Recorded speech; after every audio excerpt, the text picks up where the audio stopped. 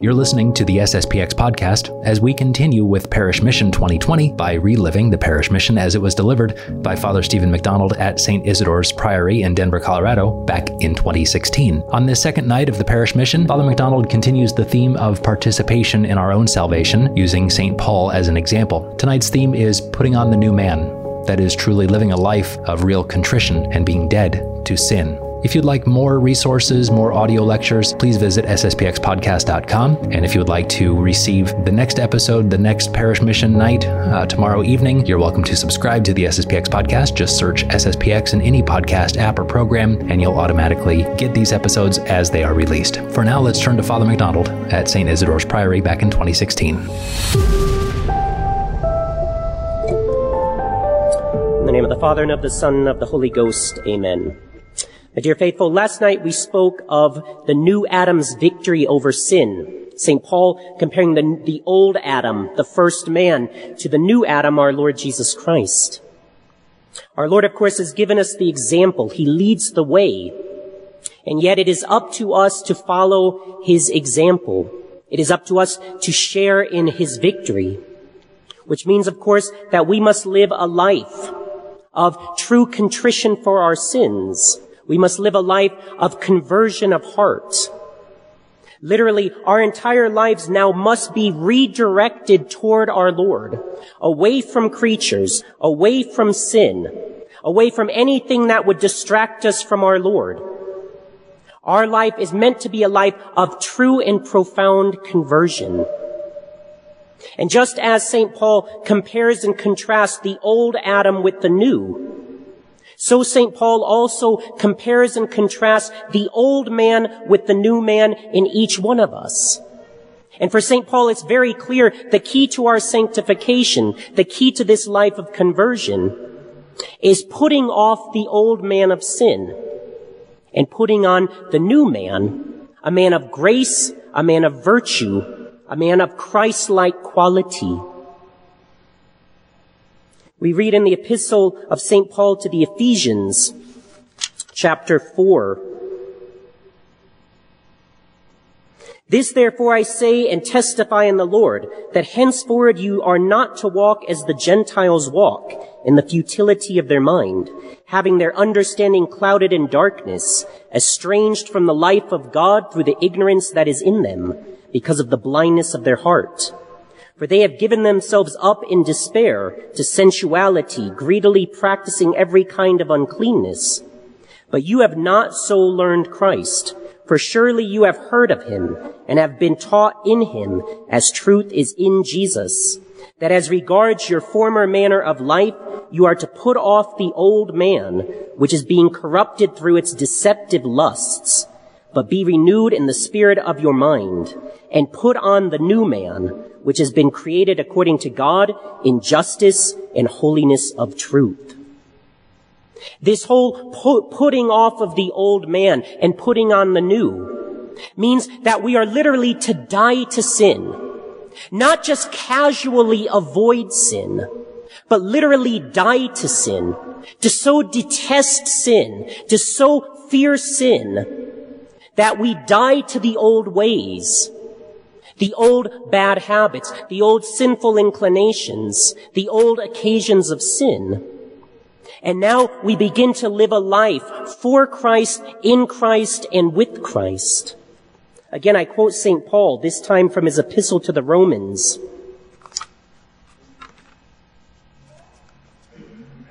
What then shall we say? Shall we continue in sin that grace may abound? By no means. For how shall we who are dead to sin still live in it? Do you not know that all who have been baptized into Christ Jesus have been baptized into his death? For we were buried with him by means of baptism into death, in order that just as Christ has arisen from the dead through the glory of the Father, so we also may walk in newness of life.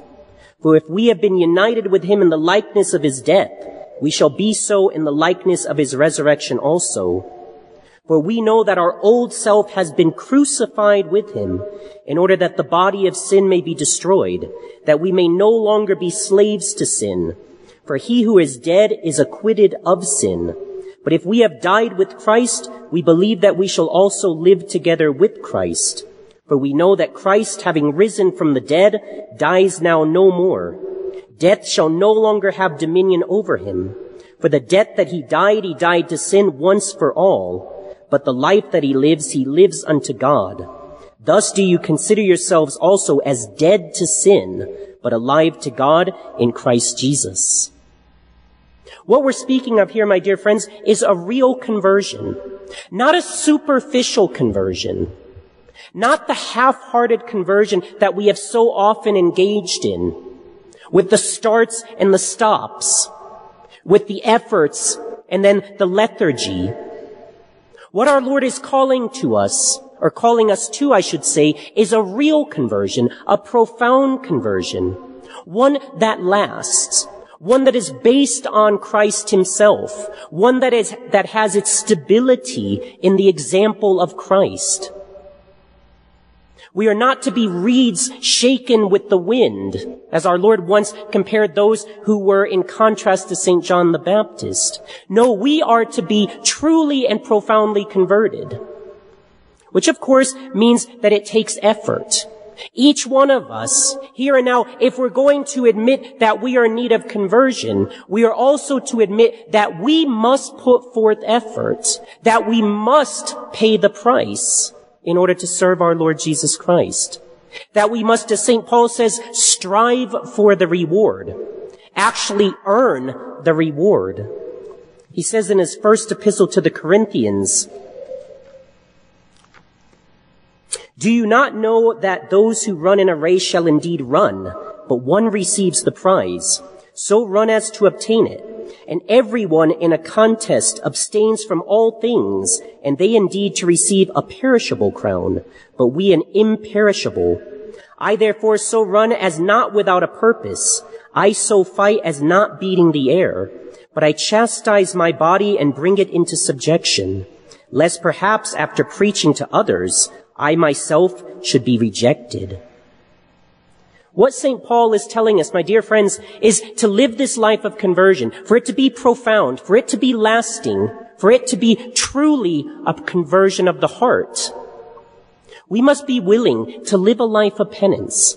We must be willing to live a life of sacrifice. We must be willing to live a life of renouncement, to renounce ourself and our own selfish desires, to renounce all those things that stand in the way of our Lord Jesus Christ, to literally be willing to give up whatever our Lord asks from us if we hope to gain this eternal reward in heaven. The ancient Greek fathers used to use a term for this conversion of heart. They referred to it as a metanoia, which literally means a turning of the heart.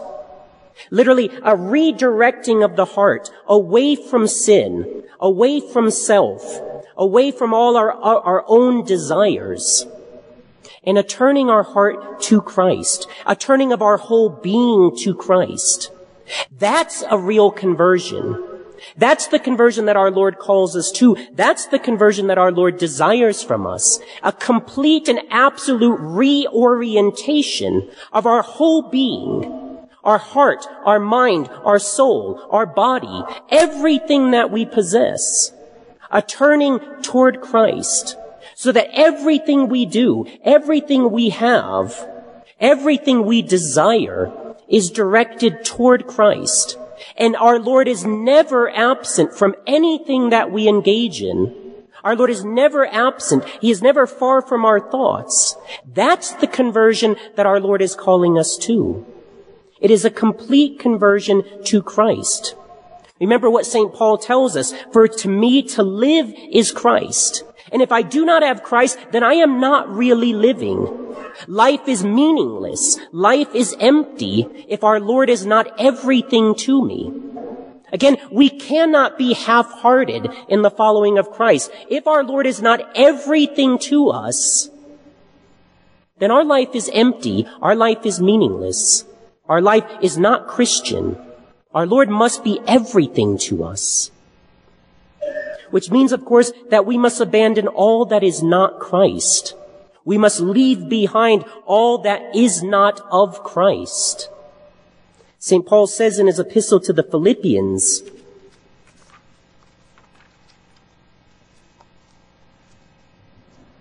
"But the things that were gained to me, these for the sake of Christ I have counted loss.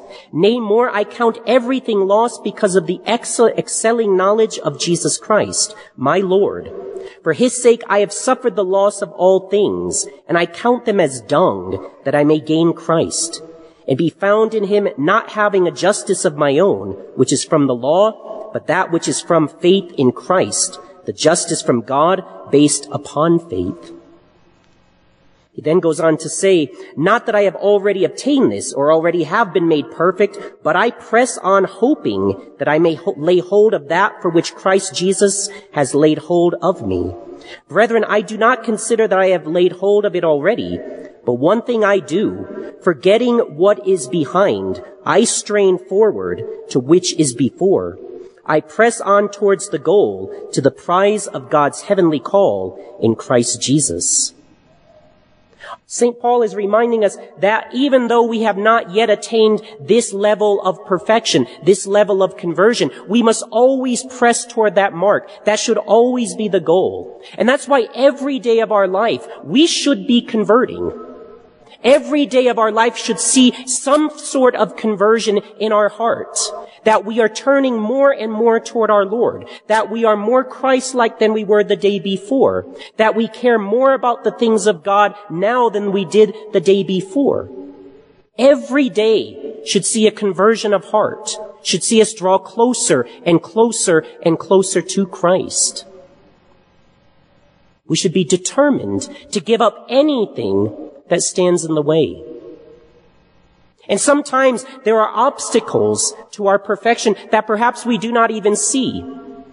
Obstacles that keep us from this true conversion, this true perfection, even though we may be a seemingly good person.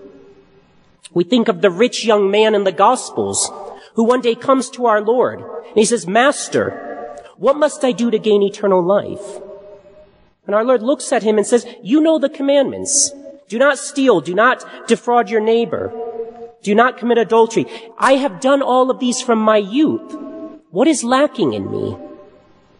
And it says that our Lord looks upon the young man, and what's more, our Lord loves him. This is a good young man.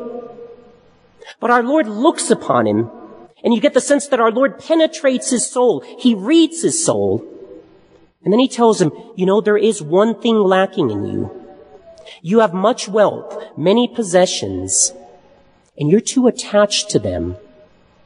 You want to come follow me? Go sell everything that you have. Give to the poor, and then you follow me." And what does the gospel say? What does this rich young man do? This good young man do? It says he goes away sad. And we do not know if he ever actually did begin following our Lord. He was too attached. An otherwise good young man was too attached to the things of this world. They were an obstacle to his perfection. And so he chose to walk away from our Lord, despite the opportunity to follow him so closely. We, on the other hand, must press toward the mark. We must desire God. We must be determined to serve God. This conversion to Christ then means that we must be willing to take on sin. We spoke of our Lord's temptations in the desert last night. Just as our Lord confronted the devil, just as our Lord overcame his temptations, we too must be willing to take on sin, to overcome our temptations, to overcome sin. And we look to our Lord's example for our model. Our Lord himself tells us, "Learn of me, for I am meek and humble of heart." Our conversion to Christ then must begin firstly with a great spirit of contrition for our sins. What is contrition? It is an abiding sorrow for sin. Not just a fleeting sorrow. Not just a momentary recognition that we have screwed up, that we have offended God, that we have done wrong. But an abiding sorrow, like King David of old, who would say, "My sin is always before my eyes." True contrition means that we hate sin. We detest sin above all other things. And that if we truly love Christ and if we truly want to serve Christ, we will avoid sin at all costs. But what's more, this true conversion, which begins with contrition for sin, a detestment of sin, must naturally lead, secondly, to a positive seeking after God, a positive practice of the life of virtue. It is not enough for us to simply avoid occasions of sin. It is not enough for us simply to avoid sin, that somehow we're going to live a life of holiness by just avoiding hell, by just avoiding sin. We must also positively work at the life of virtue. We must grow daily in charity, in faith, in hope, in prudence, in justice, in temperance, in fortitude, all of the virtues. We must constantly seek to grow in them. We must fill our heart and our soul with the love of God, which means we think about God. We contemplate God. We desire God. He is everything to us. And because He is everything to us, He consumes our thoughts. If we're truly converted to Christ, we don't have room for the nonsense that we used to give ourselves over to. We don't have time for the old man's pursuits. We are a new man, a man of grace, a man of love, a man of charity. We're given a very grave warning in the parable of the man who has a devil cast out of his soul. But because he does not take the pains to fill his soul with virtue, 7 more devils come and they set up their abode in this man's soul. And the first state of this man's soul was better than his last state. He is now worse for wear because he was not careful. We must be willing to take on sin. We must be willing to do battle and overcome sin. The desert fathers of old used to go out into the desert, 1, because they wanted to detach themselves from the world, but 2, because they saw in the desert a place of battle. It was a place that they could literally take on the devil and overcome sin. It was a place where they could undergo a profound and true conversion, in which they could literally leave behind self so that they might seek Christ. They were after a true conversion, not one of appearances, but the real thing, avoiding all self-deception, but bearing our souls before Christ and following our Lord in the openness of heart, in the trueness of conversion. These desert fathers desired Christ above all things. He was the basis of all that they did, so that they might live a life of prayer, a life of union. And my dear friends, we do not have to go out into the desert and live an ascetical life to attain this life of union and prayer. It is possible even in the midst of our daily duties, even in the midst of our daily occupations. There's a beautiful work called The Way of the Pilgrim, written by a 19th century Russian peasant, anonymous to us. But one day he hears in church the reading from St. Paul's epistle, in which he says that we must learn to pray always, to pray without ceasing. And this poor peasant was dumbfounded. How can we pray all the time when we're so busy with everything else that goes on, when we're providing for our families, when we're taking care of our children, when we're engaged in the mundane activities of the world? How can we constantly be praying? And he was so taken by this that he began to search out a wise spiritual guide to teach him, how can I pray always? Let me just quote to you from The Way of the Pilgrim. By the grace of God, I am a Christian, by my deeds a great sinner, and by my calling a homeless wanderer of humblest origin, roaming from place to place. My possessions consist of a knapsack with dry crust of bread on my back, and in my bosom the Holy Bible. This is all. On the 24th Sunday after Pentecost, I came to church to attend the liturgy and entered just as the epistle was being read. The reading was from Paul's first letter to the Thessalonians, which says in part, pray constantly. These words made a deep impression on me, and I started thinking of how it could be possible for a man to pray without ceasing when the practical necessities of life demand so much attention. I checked my Bible and saw with my own eyes exactly what I had heard, that it is necessary to pray continuously, to pray in the Spirit on every possible occasion, in every place to lift up your hands reverently in prayer. I thought and thought about these words, but no understanding came to me. What shall I do, I thought? Where can I find a person who will explain this mystery to me? I will go to the various churches where there are good preachers, and perhaps I shall obtain an explanation from them. And so I went. I heard many very good homilies on prayer, but they were all instructions about prayer in general. What is prayer? The necessity of prayer and the fruits of prayer. But no one spoke of the way to succeed in prayer. I did hear a sermon on interior prayer and ceaseless prayer, but nothing about attaining that form of prayer. Inasmuch as listening to the public sermons had not given me any satisfaction, I stopped attending them and decided, with the grace of God, to look for an experienced and learned person who would satisfy my ardent desire and explain ceaseless prayer to me. For a long time I traveled through various places. I read the Bible and asked for the whereabouts of a spiritual teacher or a devout and experienced director. After some time I heard of a nobleman in a certain village who takes his salvation seriously. I was told that he has a chapel in his home and does not go out but spends all his time praying and reading spiritual books. When I heard this, I ran to the mentioned village and sought out this God-fearing landowner. What can I do for you? He asked me. I heard that you are a devout and wise man, and I came in the name of God to ask you to explain to me the meaning of the words of St. Paul. Pray constantly. How is it possible to pray continuously? I am very eager to know this and cannot in any way comprehend it.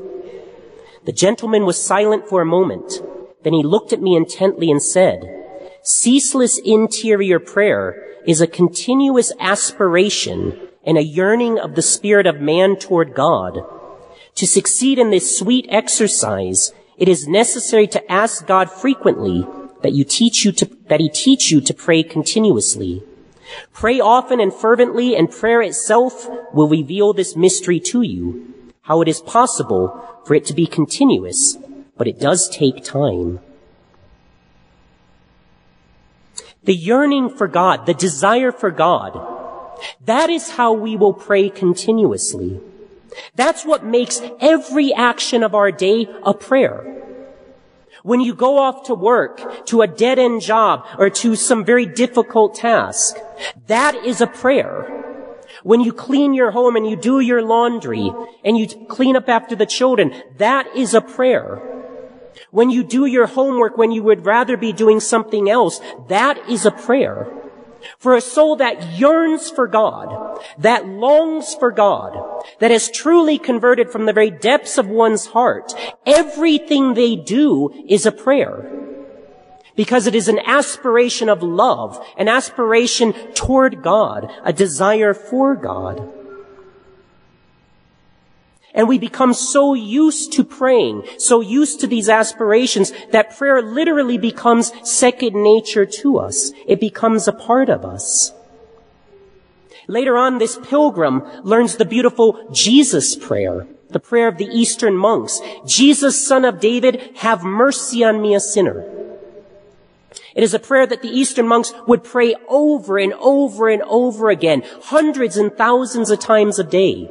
And it became such a part of their life that they literally coordinated it with their own breathing. So that every time they inhaled, they would say, Jesus, Son of David. They'd exhale, have mercy on me, a sinner. Prayer for us can become that much second nature if we truly yearn for God. If we truly desire God, everything we do becomes a prayer. And therefore then we fulfill the words of St. Paul, pray continuously. No matter what we are doing, no matter what mundane, secular task we're engaged in, it can become a prayer if we truly yearn for God, if we are truly converted in the very depths of our hearts. This Jesus prayer is so beautiful, expresses the sentiments of sorrow, the sentiments of hope, of mercy. It is centered on Christ, and that's where our prayer life must go. Our prayer, our union with God, this life of conversion must lead us to give up all of the things of the old ways, to literally die to self, so that we live a new life, a life lived for and in Christ. The Irish monks of old realized this quite beautifully. These monks who would go out to foreign lands and spread the gospel, who would preach the faith, who would seek to convert the pagans, the barbarians, would voluntarily exile themselves from what they loved most. And what they loved most was their homeland. They loved this country of Ireland. But for them, the greatest sacrifice they could make would be to leave Ireland so that they might spread the faith. They literally became exiles. There's the beautiful story of St. Columcille, who is one of the great saints of Ireland. St. Columcille wanted to do penance for his past sins. And so in his mind, the greatest sacrifice he could make, the greatest penance he could perform, was to leave Ireland, never again to see it, so that he might spread the faith to pagan tribes. And so he, with a band of his monks, sets out to the islands of Scotland.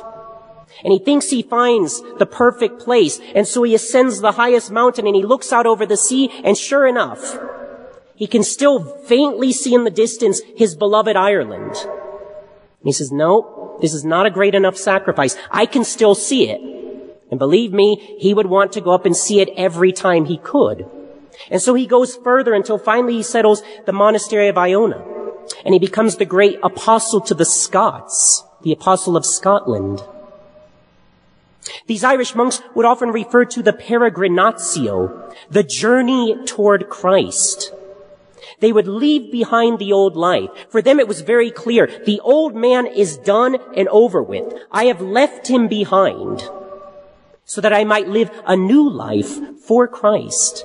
A new life which of course entailed martyrdom. But not the red martyrdom that we normally think of, the martyrdom that is so outstanding, the martyrdom of the great martyrs of the Catholic Church, St. Stephen, St. Lawrence. What these Irish monks underwent was a white martyrdom, a daily dying to self, constantly giving up themselves, constantly dying to their own wishes, every day overcoming self, every day being converted to Christ, in such a way that they felt it. They felt being drawn closer to Christ, and so they referred to it as the white martyrdom, a death to self, a death to selfishness. Any of us who wish to undergo this conversion must undergo this white martyrdom every day of our life. I die daily, St. Paul tells us. And if we wish to embrace the spirit of St. Paul, then let us die daily. Every day we find ourselves converted. Every day we find ourselves dying to self. Every day we embrace this white martyrdom, this peregrinatio, this journey toward Christ. That's why we can truly say that every day, every action, every moment is a prayer. Because I have embarked on this conversion to Christ, this martyrdom to self. We have, of course, a beautiful example of this in the great figure on Calvary of St. Mary Magdalene, the sinner turned saint. St. Mary Magdalene, of course, was the sister of Lazarus and Martha. She was infamous in the town, though, known as a sinner. Her sins were very grave, were very public. But one fateful day, Mary Magdalene hears our Lord preaching, and she hears of forgiveness, of mercy, of love, that even though your sins may be as scarlet, I will make them as white as snow. And she is moved to a spirit of true contrition, of true repentance. She is ready to give herself over to our Lord. She is willing to be truly converted. And so one fateful day, she barges into the home of a Pharisee when our Lord is at supper with him, and she casts herself at our Lord's feet. We read about this scene in the Gospel of St. Luke, chapter 7. Now one of the Pharisees asked him to dine with him, so he went into the house of the Pharisee and reclined at table. And behold, a woman in the town who was a sinner, upon learning that he was at table in the Pharisee's house, brought an alabaster jar of ointment, and standing behind him at his feet, she began to bathe his feet with her tears and wiped them with the hair of her head, and kissed his feet, and anointed them with ointment. Now when the Pharisee who had invited him saw it, he said to himself, this man, were he a prophet, would surely know who and what manner of woman this is who is touching him, for she is a sinner. And Jesus answered and said to him, Simon, I have something to say to thee. And he said, Master, speak. A certain moneylender had 2 debtors. The one owed 500 denarii and the other 50. As they had no means of paying, he forgave them both. Which of them, therefore, will love him more? Simon answered and said, He, I suppose, to whom he forgave more. And he said to him, Thou hast judged rightly. And turning to the woman, he said to Simon, Do you see this woman? I came into your house, and you gave me no water for my feet, but she has bathed my feet with tears, and has wiped them with her hair. You gave me no kiss, but she, from the moment she entered, has not ceased to kiss my feet. You did not anoint my head with oil, but she has anointed my feet with ointment. Wherefore I say to thee, her sins, many as they are, shall be forgiven her, because she has loved much. But he to whom little is forgiven loves little. And he said to her, Thy sins are forgiven. And they who were at table with him began to say with themselves, Who is this man who even forgives sins? But he said to the woman, Thy faith has saved thee. Go in peace. The beauty of conversion wins out. The beauty of conversion wipes away a past sinful life. This Pharisee had no conception of what was going on in the depths of Mary Magdalene's heart, but our Lord, of course, did. A lifetime of sin is wiped out in an instant by this spirit of conversion, by this spirit of repentance, by this yearning, this death to self, this yearning for Christ. Fulton Sheen says it very beautifully when he comments on this scene. What did our Lord mean when he said to Simon, Do you see this woman? He meant that Simon could not see the woman as she really was, but only as the woman that she used to be, or the woman he thought she was. Simon had said within himself that if our Lord were a prophet, he would know she was a sinner. Now our blessed Lord turned the phrase and asked Simon, Do you see her, Simon? The trouble with your tribe of self-righteous people is that you judge yourselves virtuous because you find someone else who is vicious. You never see. You think you see, but you do not. Guilt is always in the neighbor, never in self. Our Lord then went on to describe the common courtesies which had been neglected, but which this woman showed him.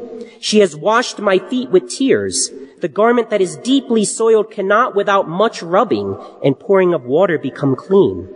When there is a deep pollution of sin, there must not only be a washing, but a soaking and bathing with the tears of contrition. Then she wiped his feet with her hair. In true repentance, there is always a converting of those things which have been abused in the service of sin to the service of God.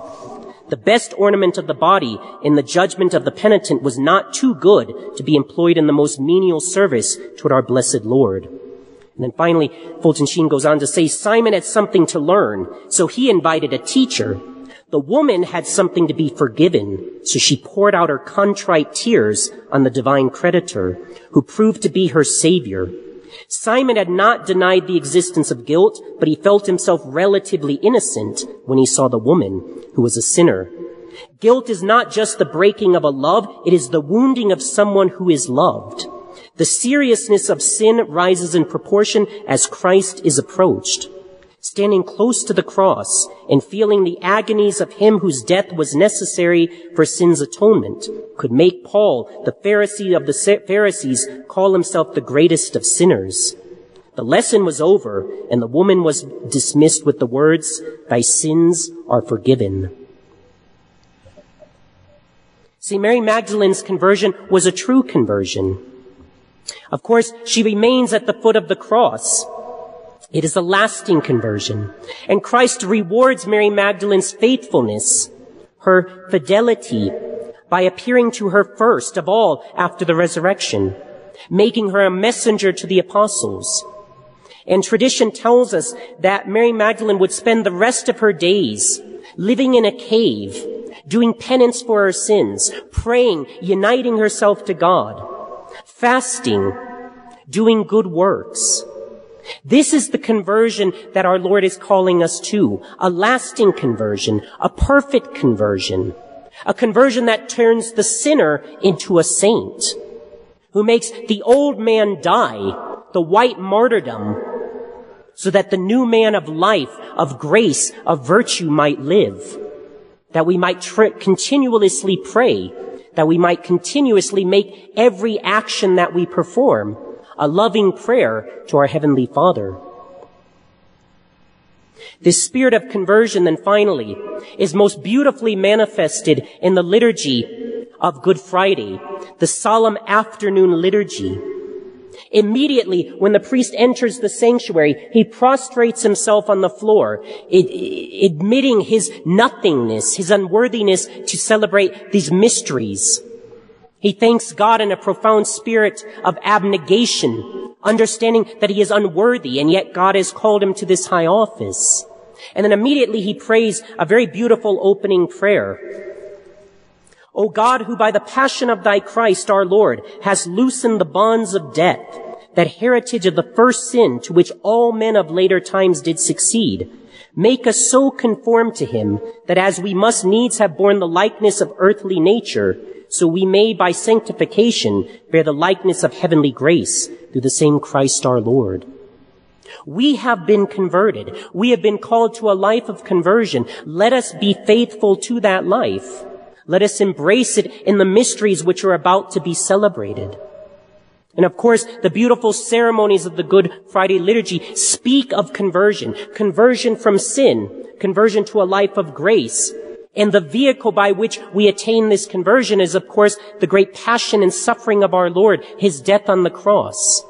And so we go through certain readings, and then we go through the passion of Christ as dictated to us by St. John, an eyewitness of the account. We pray for different groups of people in the solemn prayers, until finally we come to the beautiful ceremony of the unveiling of the cross. The priest processes in with the crucifix, veiled in purple. And 3 times he unveils a part of the cross until he unveils the entire cross. And each time he says the beautiful words,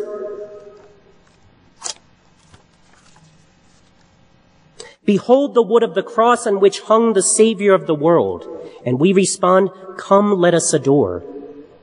My dear friends, it is the cross which is the sign of our conversion. We cannot ignore the cross. The cross for us is the sign of our salvation. It is the sign of our redemption. It is the sign of our conversion. And this cross calls out to us.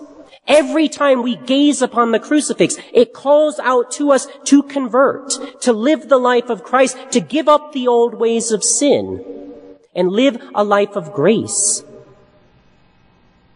There's a beautiful story, again, Fulton Sheen tells, of a sermon that is preached by an archbishop of Paris. And this archbishop is preaching on conversion, on repentance for sin. And he tells the story of 3 very impious young men, irreligious young men, who one day passing a church decide they're going to, just for fun, step in. And so they're having a fine old time laughing and giggling and talking amongst themselves. Until finally one of these young men gets the impious idea that he's going to go and stand in line for confession, because there's a long line for confession. And as he stands there, mocking the sacrament of penance, gazing back to his comrades, having a fine time, he finally comes to his turn and he goes in and he makes a bad confession, a fake confession. But in this case, of course, the priest cannot tell that he is being dishonest. And so the priest absolves him and gives him a penance. And so the young man comes out and his friends, having a fine time, laughing their heads off, enjoying the scene. Watch him go over to a side altar because this young man gets the idea, I'm going to finish the whole farce and I'm going to do my penance. And so he kneels at the side altar, and at that side altar there's a large crucifix. And so he piously pretends to be doing his penance.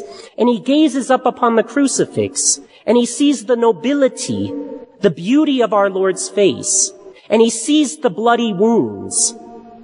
And his conscience is pricked, but he looks down because he will not give in to this. Religion's not for me. And he looks up again. And something within him says, he died for you. He died for your sins. And this is how you're going to treat him. And again, the young man looks down, determined not to give in. Until finally he cannot take it anymore. His conscience is so bothering him, he bangs his hand on the kneeler. And he raises his fist to the crucifix and said, you died for me, but I don't care. You died for me. And he stopped. And he immediately broke down and began sobbing. The conversion was complete. Our Lord's grace had touched his heart. The crucifix had called out to him. And this young man immediately ran back into the confessional.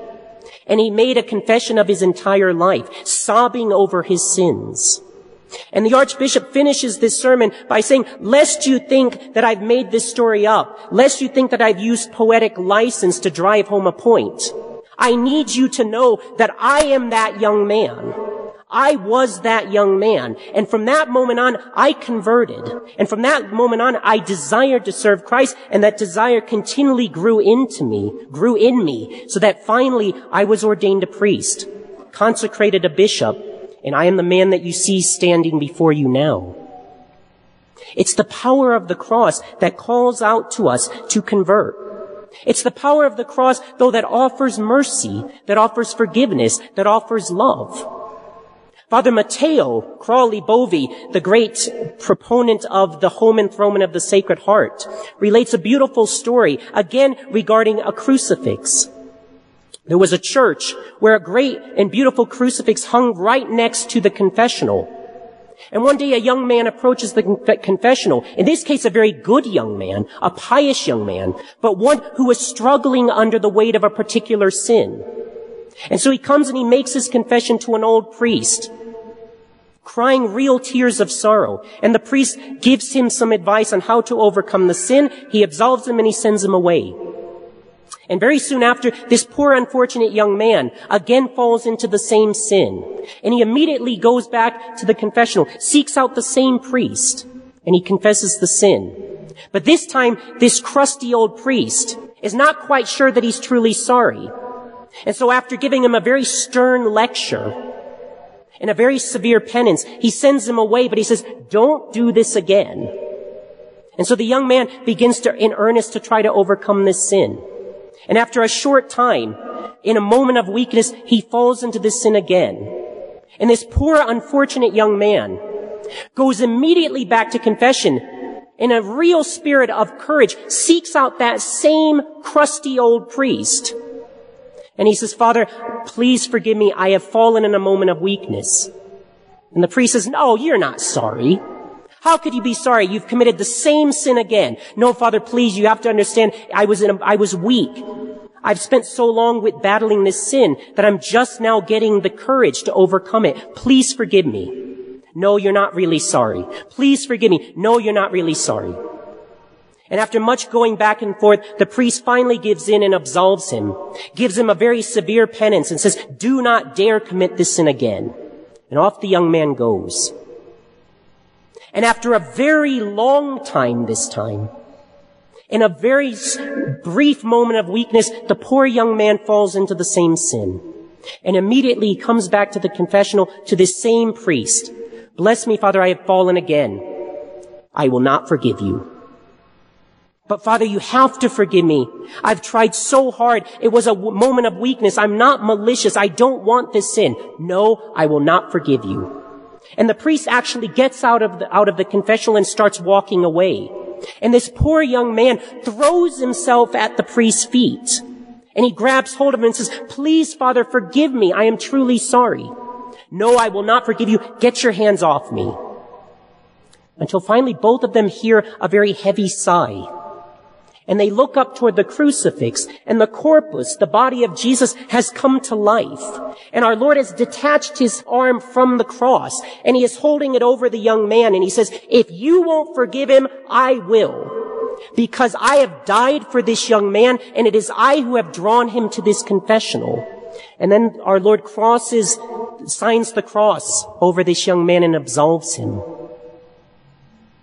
This is the sign of our conversion. This is the sign of mercy. This is the sign of forgiveness. This is the sign that calls out to us.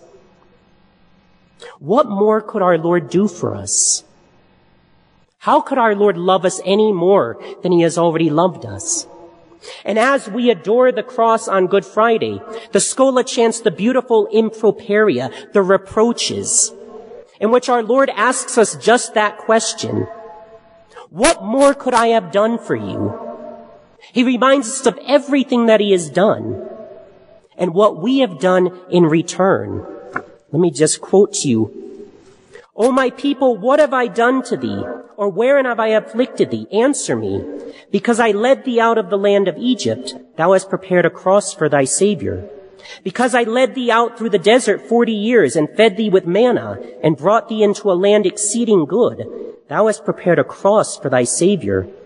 What more ought I to have done for thee, what that I have not done?